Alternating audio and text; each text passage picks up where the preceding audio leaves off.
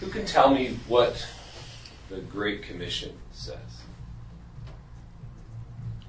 Go therefore and make disciples. Go therefore into all the world and make disciples, teaching them everything I've commanded, baptizing them in the name of the Father, Son, and Holy Spirit, teaching them everything I've commanded. It's pretty good. Yeah. Yeah, the gist of it. Exactly. That pretty much nails it. Yeah. You got obey. Jesus declares all authority in heaven and earth has been given to me. Therefore, go and make disciples of all nations, right? Baptizing them and teaching them to obey all that I've commanded you. So, do you think this puts any kind of a burden on us in regard to us, the necessity for us to reach out to those around us? I don't think it's a burden necessarily. I think it should be. Well, I guess you could call it a burden. I guess it's it should be the desire of your heart to see your family and friends and neighbors saved. You should always be looking for opportunity to. Or obligation. Who gave this command? Yeah, the Lord of the universe. The King, right? Yeah. The Lord. So when a Lord gives a command, it tells us to go and do something. What does that gives an obligation, right? So we are now obligated. We're bound by our King, by His command. So we have an obligation, and you could call it a burden. I don't know, maybe that's a bad word. You could call it a burden, obligation. We have an obligation to go. Obligation to reach out. Obligation to say, here's the nations are before us. The church must go forward within the nations and obey the Lord in this. So, but here's the issue. What does this, the next question is, okay, so what does that mean, right? What does that mean to us? What does that mean to the church? What does that mean to in our everyday lives? We sometimes we don't understand. We don't know how to even go. Like, if someone tells you to go and you're hesitant to go, what might be some reasons that we okay, we hear this, now I get this, but I'm not sure what this means. What are some reasons why we... Well, we feel untrained. Feel Some of us might be brand new Christians. Some of us might be. Well, sometimes those are the ones who are you can't stop them. Yeah. Right? You're trying to rein them in a little bit, and they just they can't stop telling everybody. Yeah. But what are some other reasons? There's plenty of them. Right. Feel intimidated. Feel intimidated. See the culture around us, and see just not very, kind of looks down on Christians in general, and that kind of belief, and especially proselytizing, if you're in any kind of a hostile environment, right? Some of us don't feel gifted enough to, it's not my gift to be an I think the fear of man is a snare. So, in the sense of, I don't want to be rejected. I don't. Absolutely. Yeah. It's terrifying sometimes. Right. Yeah. Absolutely. Other reasons, perhaps we've had bad experiences. Been there, done that. That's not for me. That's not something I'm ever going to do. And then we could have preconceived ideas of what would happen. We could play it out in our minds and think, well, if I do this, then this is probably going to happen, most likely, than that, and then there's no way I'm going to. If I find myself in that scenario situation, then forget it. And so what we do is, if we perceive danger, what do we do? If we perceive that this is dangerous, what do we naturally do? Tend to avoid it. Right. Danger? Not going there. I'll go over here. And so there are several reasons. It could be that you have all kinds of backgrounds, different perspectives, ideas, beliefs, things going on that actually prevent us from, perhaps going in this direction or obeying the Lord in this. And, one of the things, I've been a Christian now 30 years, and throughout this time I have done door-to-door evangelism, beach evangelism, I've done airport evangelism. Come on in. I've done mall evangelism. I've done project evangelism. I've done friendship evangelism. I've done preaching evangelism. And I've done a lot of different style things. And I've been involved in programs. I've went and done stuff that I was almost ready to throw up. I was so nervous to do, and did it and vowed to never do it again. Ever. So it's, in all of this, though, it's taught me some things.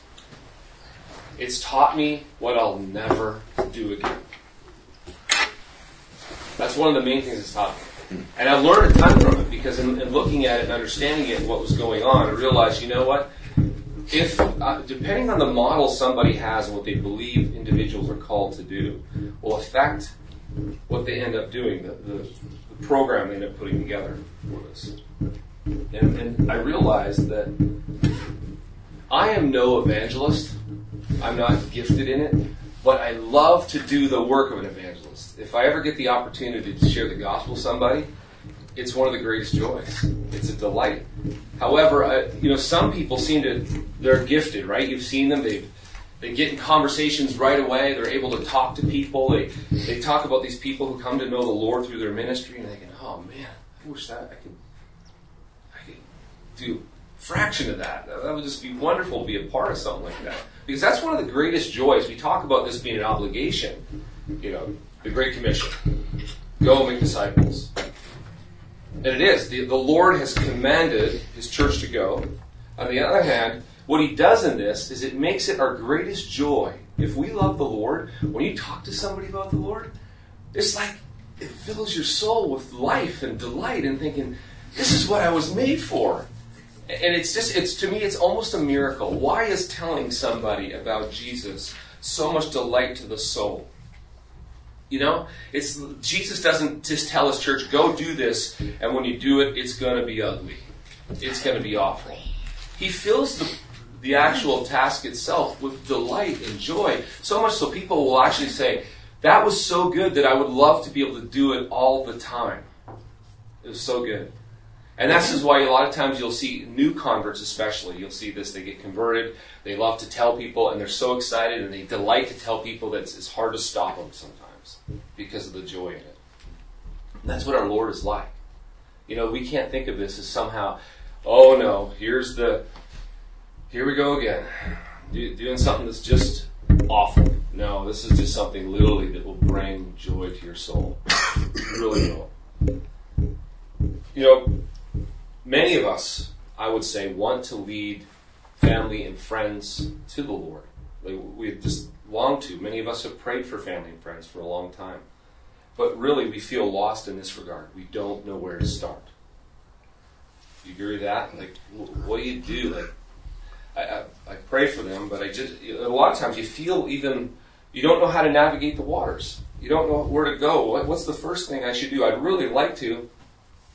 And then if you've tried before, and you've made a complete fool of yourself, because sometimes out of desire to do it, especially, I don't know, if you're converted, like I was converted in my teens, some people are converted in their early 20s, different spaces of life. And right around that time is usually you'll get in some conversations with family and friends, and you find your zeal just tends to blow everybody out of the water. And they're kind of, freaking out. You have some weird experiences, and then you go back and you reflect on what you did and how it worked out, and then man, I can't do that again. And you can actually begin to feel lost through your attempts, because your attempts, what they communicate to you is, that's not good. I'm learning what I shouldn't do, but I don't really know what I should do. And so this is what I want us to discover this morning as we begin this process of realizing, it's a lot easier to reach the people around you than you realize. The biggest problem I think we have is we just don't know where to start. We don't know how to go about it. And if someone would just kind of help me go about this in a sane way, in a way that is, not weird and puts all kinds of strain and stress on the relationships and makes you go away more confused than ever because of how it all turned out. And here's something we have to understand. A lot of times we've been given pressure under a particular model that just creates the pressure. If you're under a conversion paradigm, that you have this burden that you have to somehow convert, you're really trying hard to convert this person. And a lot of the models that I was trained under were like that. like they believing that you have to get this person to this point where they pray the prayer. And it's built in, the pressure's built in. It's like built in on you. You have pressure, they can feel the pressure. And so part of this pressure is what you pressure them almost to this point. And it's not good. It's just not good at all on many levels. And I think that if you start to feel like a cheesy car salesman, then you know you're on the wrong path, because that's not what it's supposed to be like. With some canned message, it's just like, here's my package. You need to be quiet for a while because I have to deliver this to you. It's not like it's how it should be at all. And here's the thing. Once we switch from like a conversion paradigm to a discipleship paradigm and realize that people are actually on a journey in life, and they're at different places, and everybody's different, and some people have particular questions that the others don't, and they're at a different place than the others are. And if you look at the life of Jesus, which we are going to look at here shortly, as he is going around, one thing you'll notice about him, he never has a canned message, does he?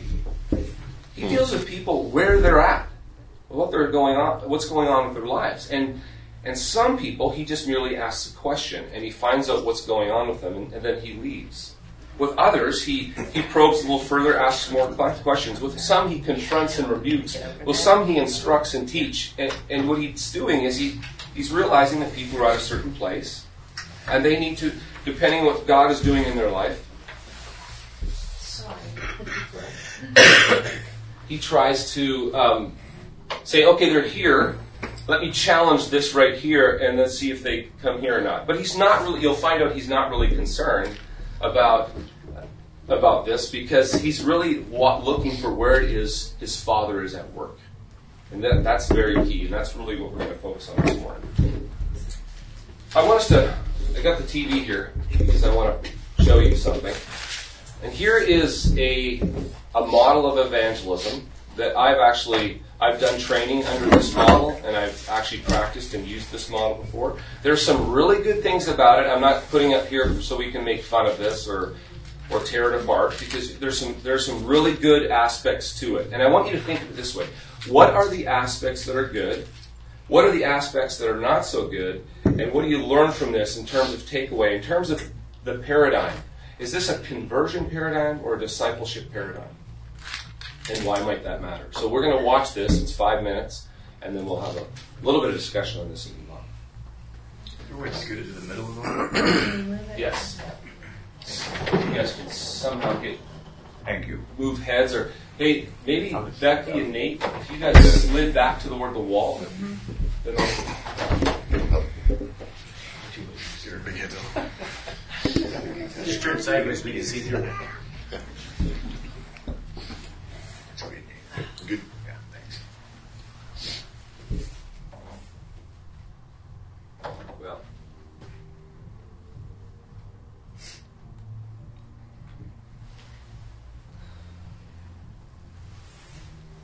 I wonder why that didn't extend all the way.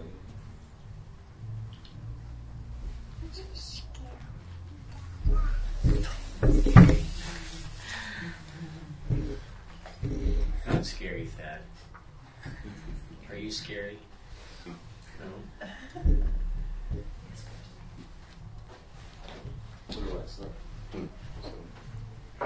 Oh, No, sit down. Last night.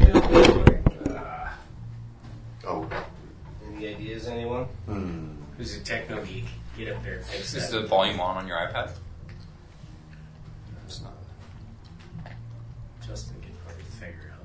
Pretty soon it's just going to blast. It is on. Well, isn't that weird? It worked last night. So this is to deaf people? So That's liberty. Read my lips.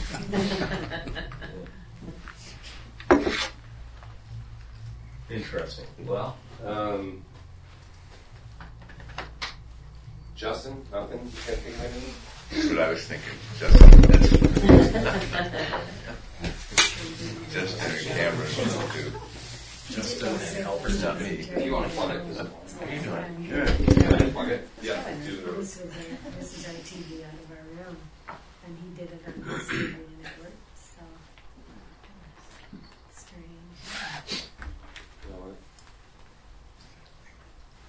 It's not a digital recorder. Dean's recording this app. Oh, okay. I'm just getting it back up just in case.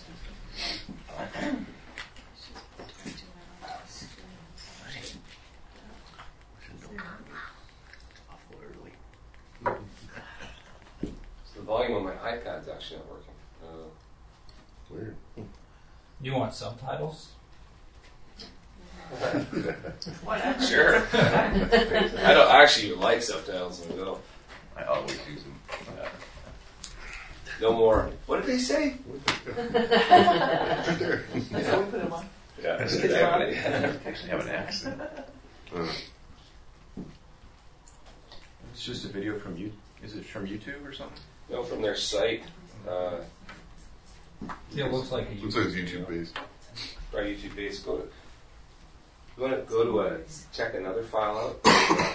I'm just going to open it on YouTube. So would you Oh, there we go. consider yourself to be a good person? Yes. Just pause it. What makes you most of the time?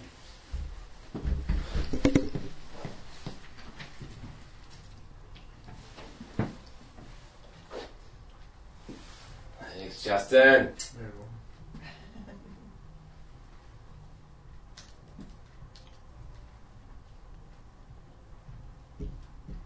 Oh, we've got demon smokes.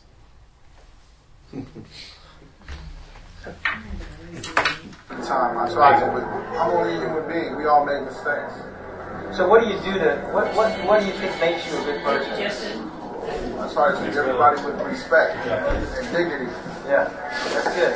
Have you ever do you think that God would consider you a good person?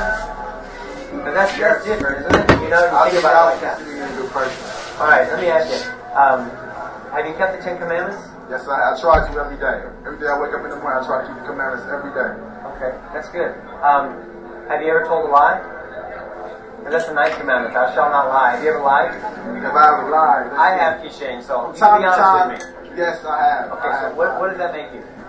That makes me a hypocrite. That's what that makes Okay, a hypocrite, but also, even more specifically, if I told a lie, that'd make me a... If I lied to you, you'd call me what? You'd call me begins with an L. Begins with the L. A liar. A liar. Right. That makes you not just a hypocrite, but a liar. Right. All right. So, have you ever stolen anything? Yes, I have. Okay. So, what did that make you? Be honest. Thief. Okay. Here's the one that got me. Jesus said, "Whoever looks upon a woman to lust after her has already committed adultery with her in his heart." You've heard that. Have you ever done that? Looked at a woman with lust? Yes, I have. All right. So, Kishane, by your own admission, you're a lying thief and a hypocrite and an adulterer at heart. And you have to face God on Judgment Day. And that's good. You said you're thinking about spiritual things, but we've only looked at 4 of the 10 Commandments, 3 of the 10 Commandments, and you've broken all of them. So if God judged you by the 10 Commandments on the Day of Judgment, do you think you'd be innocent, or do you think you'd be guilty? Be honest, just honestly, straight out. Honestly, I think I'll be guilty because what I just said, I lied. I lied from time to time. I no longer steal. I used to steal when I was younger, though. Yeah. Like all the time. So when you die, do you think that you'd go to heaven or hell in light of the fact that you've broken God's law all those times? I think I'll go to heaven. Why? Because back then, I wasn't as educated about it now that I am now. So when you stand before God, are you hoping that He's going to look at your whole life and He sees all your sins, and you hoping He's going to overlook your sins because He's a good and forgiving God? I mean, He's pretty... I don't think He overlooked the sins. I don't think so. So if you're guilty and a judge says, I can't overlook your crimes, you're going to be punished, so you wouldn't be going to heaven, you'd be going to hell. Going to hell. Does that concern you? Yes, it does. Because, man, you don't want to be wrong about that, thinking you're going to heaven if you're not. You know, I'm not saying that because I care about you. I don't even know you, but I don't want to go to hell. I don't want you to go to hell. I don't want to go to hell either. So listen to what the Bible says. The Bible says, all liars will have their part in the lake of fire. It says, do not be deceived. No thief and no adulterer will enter the kingdom of heaven. And you've already admitted to lying and to being a thief and an adulterer at heart. So, man, according to the Bible, if God gives you what you deserve, you're in big trouble, aren't you? Yes, I am. So what are you going to do when you die and you stand before God? What are you going to say? What do you say for yourself? I can't really say much. Imagine you're in a courtroom and you're guilty of multiple crimes, okay, and say your fine is set at $50,000. And the judge says, Keyshain, you're guilty. All the evidence is here. Can you pay your fine? And you say, no, I don't have any money. So you're being let off to your prison. When all of a sudden somebody you don't even know steps into the courtroom and says, Judge, here's a check for $50,000. Keyshain is my friend and I love him and I'm paying his fine. So it's like this. God demonstrated His love for you in that while you broke the law, He paid your fine by sending Jesus to take your punishment for you. And He says that if you will repent of your sin and trust in Jesus to save you, then He will forgive you of your sin and grant you eternal life, not just because you're sorry, but because Jesus paid your fine and now He can let you go. Does that make sense? That makes sense. It's a lot of sense. Do you understand what I'm saying? Yes, I comprehend what you're saying. Yeah, because there's nothing more important than your eternal salvation. So what you need to do before you go to sleep tonight, man, is get right with God. Just say, God, I'm sorry, I sinned against you. Please forgive me. And this day I repent of my sin. It means I turn my back on sin and I put my trust in Jesus as my Lord and Savior. And then read your Bible. Do you have one? Yes, I do. And read it every day and obey what you read, and God will never let you down. Hey, thanks for talking with me, Keyshain. I wish you all the best. God bless you. This happened for a reason. I think so too. Happened for a reason. Right on, man. It's a wake-up call. Have a good day. You too. Wake-up call. Outside. It was at a Christian university, wasn't it? That's at the Grove in LA.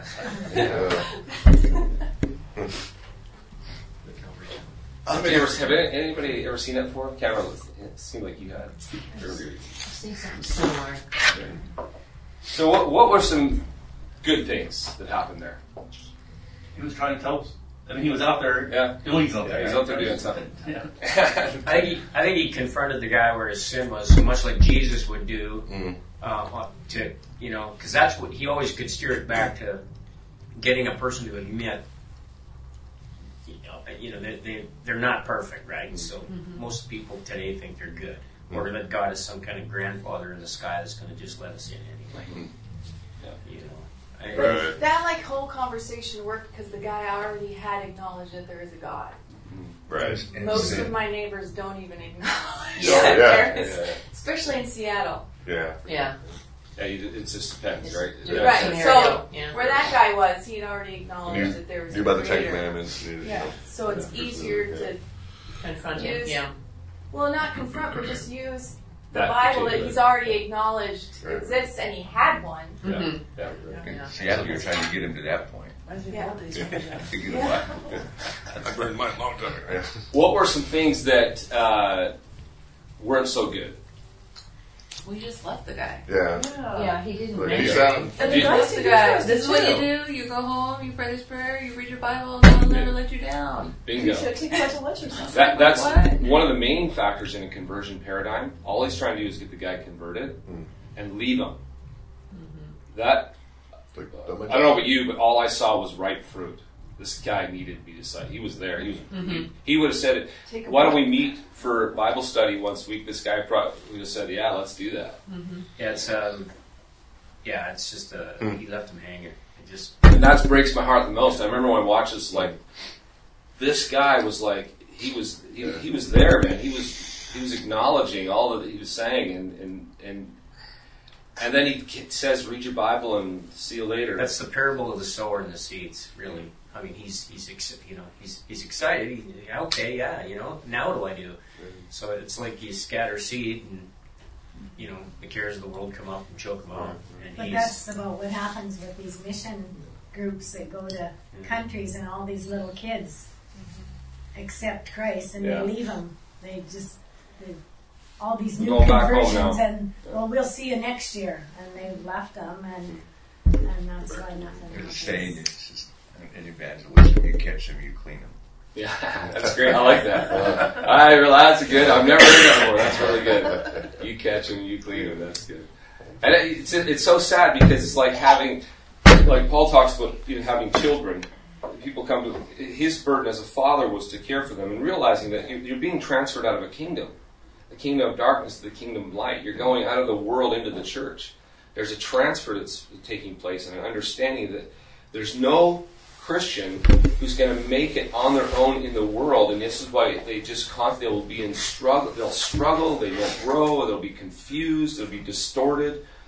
It's really a bad deal, because the idea is to take people from the world and bring them into the church. The idea was for them to be discipled in an environment where they can be encouraged, they can be taught, they can be instructed, they can be corrected, admonished, and all the things they need just to walk through life on a daily, weekly, monthly basis.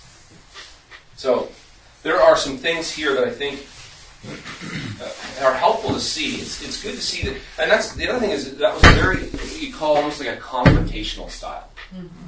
He was very direct, very challenging him in a way that was Campus Crusade. Yeah. He wasn't rude, but it was still pretty. It was pretty strong for sure. Yeah. Yeah, he was very strong, and he had a particular agenda. And what you'll see with this, I've been trained under this style, and it's very cookie cutter. There's a method to this. You ask them this question, and then you do this, and then you ask them, and the whole. Here's what's also good about it, though.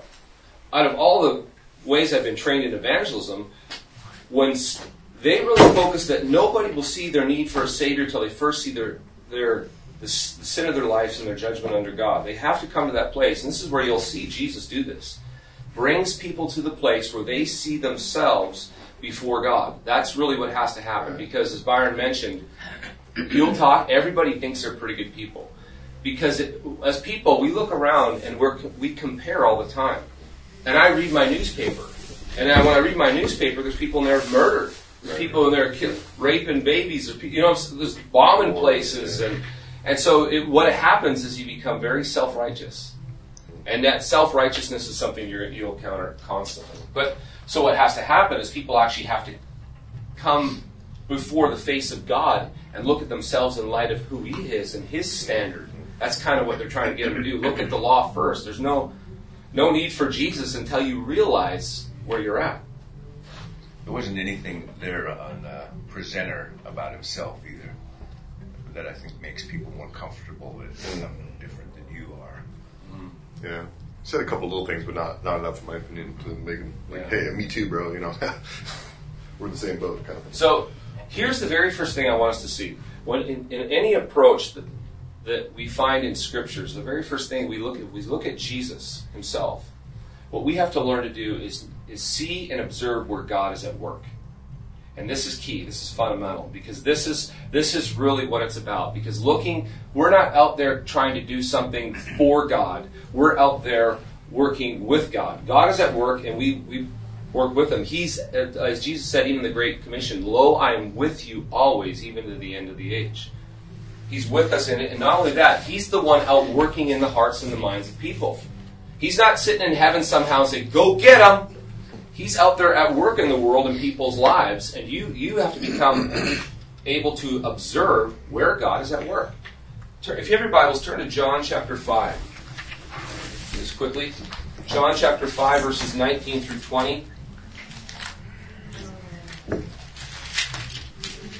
And this is really important to observe and see and lay hold of, meditate on this, and just think deeply about this and reflect on this in regard to your own life. When Jesus says this, according to John 5, 19 through 20, Jesus said to them, "Truly, truly, I say to you, the Son can do nothing on His own accord, but only what He sees the Father doing. For whatever the Father does, that the Son does likewise. For the Father loves the Son and shows Him all that He Himself is doing, and greater works than these He will show Him, so that you may marvel." Jesus, the Son of God, what does He say? Listen to this. He says, "I don't do anything on my own." What does He do? That's what the Father does. Yeah, He observes. He says, what the Father's doing, I do. And watch how this fleshes itself out and how He works this. If you look at, sometimes Jesus interacts, sometimes He asks a question, and then hearing a response, he will know from what has been said, and He will speak to that because He can tell by the response what's going on. Look at Mark chapter 12. Mark 12, verses 28 through 34.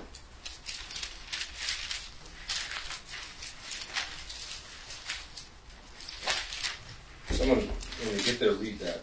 12, 28 through 34.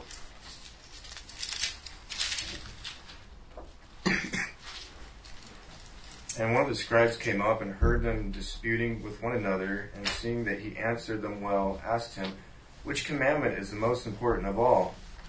Jesus answered, "The most important is, Hear, O Israel, the Lord our God, the Lord is one. And you shall love the Lord your God with all your heart, and with all your soul, and with all your mind, and with all your strength. The second is this, you shall love your neighbor as yourself. There's no other commandment greater than these." And the scribe said to him, "You are right, teacher. You have truly said that he is one, and there is no other besides him. And to love him with all your heart, and with all the understanding, and with all the strength, and to love one's neighbor as oneself is much more than the whole burnt offerings and sacrifices." And when Jesus saw that he answered wisely, he said to him, "You are not far from the kingdom of God." And after that, no one dared ask him any more questions. So this is a very typical interaction, especially with the scribes and Pharisees. They try to challenge him and catch him and make him look stupid or show themselves to be really wise. But what Jesus does, he asks them a question, Jesus responds. And I love this because Jesus listens to what this guy is saying, and then he says to him, wow. He can tell by his response that he says, "You're not far from the kingdom of God." But then does he give him some gospel presentation or something? No, he's done. He's like, interesting. He observes, but I love the statement when he says, "You're not far from the kingdom of God." He can tell where he's at and what's going on. But then he moves on. And we can see this continually throughout. And Jesus, if you turn now, this is a famous passage, John chapter 4, where this is the woman at the well. And this is where we see an interaction between Jesus and this woman, which gives us it's wonderful insight. Chapter 4, verses 3, starting at verse 3. Who could read that? And then I will cut you off at the right moment. And he left Judea, departed again for Galilee, and he had to pass through Samaria. So he came to a town of Samaria called Sychar, near the field that Jacob had given to his son Joseph. Jacob's well was there, so Jesus, weary as he was from his journey, was sitting beside the well. It was about the 6th hour. A woman from Samaria came to draw water, and Jesus said to her, "Give me a drink," for his disciples had gone away into the city to buy food. The Samaritan woman said to him, "How is it that you, a Jew, ask for a drink from me, a woman of Samaria? For Jews have no dealings with Samaritans." Jesus answered her, "If you knew the gift of God and who it is you're saying it to, 'Give me a drink,' you would have asked him, and he would have given you living water." The woman said to him, "Sir, you have nothing to draw water with, and the well is deep. Where do you get that living water? And are you the father of Jacob, the greater than the father of our Jacob? He gave us the well and drank from it himself, as did his sons and his livestock." Jesus said to her, "Everyone who drinks of this water will be thirsty again. Whoever drinks of the water that I will give him will never be thirsty again. The water that I will give him will become in him a spring of water welling up to eternal life." The woman said to him, "Sir, give me this water so that I will not be thirsty or have to come here to draw water." Jesus said to her, "Go, call your husband and come here." The woman answered him and said, "I have no husband." Jesus said to her, "You are right in saying I have no husband, for you have had 5 husbands, and the one you now have is not your husband. What you have said is true." The woman said to him, "Sir, I perceive that you are a prophet. Our father worshipped on this mountain, but you say that in Jerusalem is the place where people ought to worship." Jesus said to her, "Woman, believe me, the hour is coming when neither on this mountain nor in Jerusalem will you worship the Father. You worship what you do not know. We worship what we know, for salvation is from the Jews." Okay, that's good right there. What do you notice about this interaction? What are just some things that pop up to you as you listen to that or read it? he's meeting her where she's at. Like, Yeah, definitely. Yeah, he has no agenda, right, so to speak, like program or a presentation. It starts off with water. So, what are some other things? He tests her honesty. He tests her, like Her honesty. Yeah, her honesty. Yeah. but he's also using, like he's using the terms that she's looking for. Yeah. And like understandable. He's not doing it in some Dealing with way it. that. Like, yeah, it's funny, interesting how he turned the category of water and having a drink and talked about himself being the water of life. And it's like she's they're looking for water, and then so he uses that opportunity. That's what you're getting at there? Mm-hmm. Yeah. It's interesting how his answers both like flow and make sense with her responses, but they also go towards what he's wanting to talk to her about. Like, it's really well, like very wisely done, you know. Very wisely. Yeah. But at the same time, what's interesting along those lines, he almost seems okay with being a little diverted. She asked that question about, well, you Jews say that we should worship on this mountain, these Samaritans worship on this mountain. What do you say? Right. And he doesn't say, no, let's go back to the husband thing. Yeah. We just finished talking about this. Let's dwell here for a second. He's like, okay, you want to go there? And so he answers that question. Yeah. And I find that interesting. Yeah. Like, he is not driven by this demand to somehow I have got to get this out, and I got to explain this to you so that you can fully understand the gospel, so that you can respond. But he realized this is a discipleship model. She needs to learn several things. She needs to learn a lot of stuff. She needs to learn some things about Jesus the Savior, about herself, about worship, about all kinds of things, because her world at this point, he knows, needs teaching, instruction. It's not just about knowing some certain facts about Jesus that you respond to and then receive them into your heart. That's not the deal here. In discipleship, he finds out where she's at, what's going on in her, and then he addresses those issues as they present themselves. And then he's fine. This ends, and he goes his way. But the story continues, and many believe because of Yes. the testimony. But it's He went back and said God. Yeah, I think in the conversion paradigm, we're so worried about getting them to somehow say this prayer or accept Jesus into their own little personal heart or something that we think that's it, and then we move on to the next guy. We don't. Moving on isn't a bad thing either, because someone waters, someone plants a seed, someone comes along, waters it, and someone comes along and harvests it, makes a harvest out of it. And we have to have that in mind too when we, it's not like we have to sit down in one meeting with this person and, all of a sudden they're totally in and praying in, and then, but some people just simply need an invitation to come to church. Many people, that's all that's lacking. A lot of people who eventually became Christian, who God is working on, said that they simply wanted somebody to invite them. And that's what they're looking for. So you don't have to go out and have this big, you just simply invite them. Well, I think too. This is what I want us to see, is that there's this delight when the pressure's off, and you don't have to somehow get them to someplace, but you can have a conversation about how many husbands they've had, and where they're at with that, what's going on. Like, help people to, especially as we're going to note as we move further along. There's a way to ask questions. There's a way to proceed through a conversation to, first of all, find out where people are at. Find out where they're at, find out what's going on, and then use that as your starting point to then start to actually disciple them. Because their discipleship is happening right from the get-go, because what you're teaching, and you might have a relationship and you have to teach them. There's some things like, Rachel, you had mentioned, there's neighbors that they don't even believe there's God. So where do you start? You start way back and having discussions about God. A lot of times those people believe in spiritual things, spirit, and so you have to start there, and that's where you have your conversation. You're not trying to get them converted. You basically have a conversation, and as you're having the conversation, you watch for where is God at work. And we're going to look at some of those things that you notice when you start having these conversations. But last week I talked about Luke 10, 1 through 12. if you remember it in the sermon. And there, what was it Jesus said that they were looking? Who was the person they were looking for? Oh, a worthy man or man of... Yeah, worthy man was the one in Matthew, and what was Luke's? What do you call him? Person of peace. Yeah, person of peace. So he's helping them to learn to identify a particular person.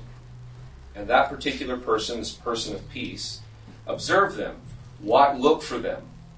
And then those are the ones that they were to stay with, and through this ministry, their ministry's a little different. They've got some serious attention grabbers and mind shakers when you can go into a community and start casting out demons and healing the sick and raising the dead and doing all this stuff in Jesus' name. That's a little different. But you look at Jesus' encounter in John 5, there's none of that. None of it. This is purely an encounter. He had a big impact on this woman, and all it is a conversation. It's just a dialogue about her life, living water, her husband's worship. I think a lot of times we don't understand where God is working in the hearts of man, and so we kind of we don't see the forest for the trees, if you know what I'm saying. Because Jesus said, the harvest is ripe, man. It's white. The fields are white, ready for harvest. You just got to go out there and start picking. And you don't have to be, I don't think you have to be some kind of fully trained evangelist or whatever. I think you just have to have a heart for people, and you have to understand that God is at work in people's lives. It doesn't matter if they say they're a non-believer or they're agnostic. Maybe they just haven't been shown. Many people, like this guy in that video, probably grew up with some kind of influence in America. My grandma, talked about this or whatever. So they have this concept out there. And I think God, we don't have to be afraid of not nailing it down all in one meeting. We just have to simply understand that I'm going to just plant a seed maybe. I'm going to maybe water. Maybe I can reach a point where I can invite this guy to church. But there's got to be a goal in mind, like an end goal, like a discipleship goal in mind. Not just simply give them information and leave them hanging. No, and I think the worst thing you'd ever do, this is what I really want to leave this class with, do not give information. This is what you want to do is find out where people are at. This is why it's questions. It's lots of that's what Jesus did. You got to where are they at? What's going on? Because I can't know what God is doing in your life unless I ask you a question. Like, how are you doing? Like, if I was to ask you, so what are the things that you struggle with most in relationship to God, believing God, trusting God? Even Christians, that's a powerful question.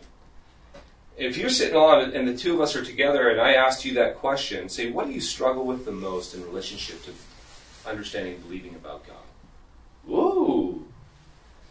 We've got that's a deep question, right? Asking somebody whether even they believe in God. Maybe it'd be like your neighbor, you'd say, it might even be that, do you believe in spiritual things? That's a great question, because any question about spiritual things, God, Jesus, church, you're going to get information. And then when you listen, and you listen to what the response is, and that's very important to know, interesting. This could clearly go in a very wonderful direction. Or, that person was incredibly prickly. They didn't, it was just a conversational question about, say, God or something spiritual, and then you watch their reaction. Sometimes even watch the reaction about, you can bring up a political character, because that's maybe something's on the news, and they're Christians, and say something about them being Christians. And then you see the reaction to the fact that they're Christians, right? Interesting. Because this is one thing I want us to leave this class with, is that you will notice in Luke 10 is that these three things, and we're going to look at these next time, these three in order. People are open, interested, and there's a connection. Open, interested, and a connection. In Luke, they say they received them. They were open to them, and they received them. So we are going to look at all three of those, because when you look for a person of peace, somebody whom God is at work, you need to look for these things. And then you need to know when somebody is actually not open, not interested, and there's just no connection, you have to read that as well. And these are very early reads. You can read them and find out about them really quick, really upfront, just by simple basic questions, and just understanding, knowing what you're looking for. And for me, this has been a difference maker. Because if all I want to do is I want to see Lord, and you prayerfully, as you prayerfully like talk to somebody, you can be praying right at that moment. Lord, allow me to see. Lord, allow me to have a window in. Make this so I can see where you're at work. Because my concern is I want to see where God is at work. And if I see God's at work, then I move towards that, and I want to join Him in that work. If I see that, there's hardness of heart, it's cold, and not to say those people, if there's hardness or whatever, they could eventually come to the Lord. But at this moment, where they're at, you look at the Pharisees. Many of them in Acts came to know the Lord. But yet at the time, all he had for Jesus saw what was going on, and boom, he had a statement or whatever. They challenged him, he responded, and he moved on. And then the people you watch where he really engages with, his disciples, and the people who were interested, open, and received him, he starts pouring his ministry. What's he doing? Where's the Father at work? And that's really what we have to realize, is that you're looking for open, interested people who are connecting to you. There's the Father at work, now what? And so now, next week, we're going to talk about the person of peace, and we're going to get into each of these aspects and some of the things that you can ask and how they respond to know where to go with it. So, let me pray. Father, we thank you so much for our time. We praise you that you are at work in the world. I thank you for everybody in this class, and I ask, O Lord, that you would make us wise and discerning, that we would see that where you're at work, not try to run ahead of you and do our own thing or to impress you, but Father, we are here as your servants, and we truly we want to see and have eyes to see where you are at work. Help us to learn and understand and know what it means to watch and observe, just to love people. And as we love them and respond to them and ask them questions, that we would be observant and be able to tell and be able to notice and see where you're at work.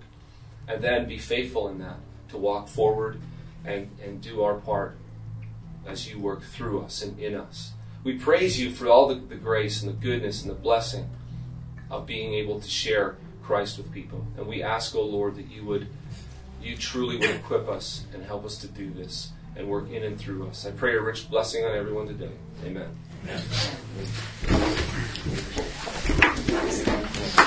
Here, just homework. I forgot all this. I want you guys this week to prayerfully think of the family and friends, the people that God has placed around you, and say, Lord, before you go anywhere in the morning, please give me eyes to see where you're at work. Just that. Just be prayerfully going. Prayerfully, in the conversations and the people you're interacting with. That's all I want you to do, and just come back observing that one thing. As you observe, were you able to see more clearly as you prayerfully think of the people and God being at work, see Him at work in different places?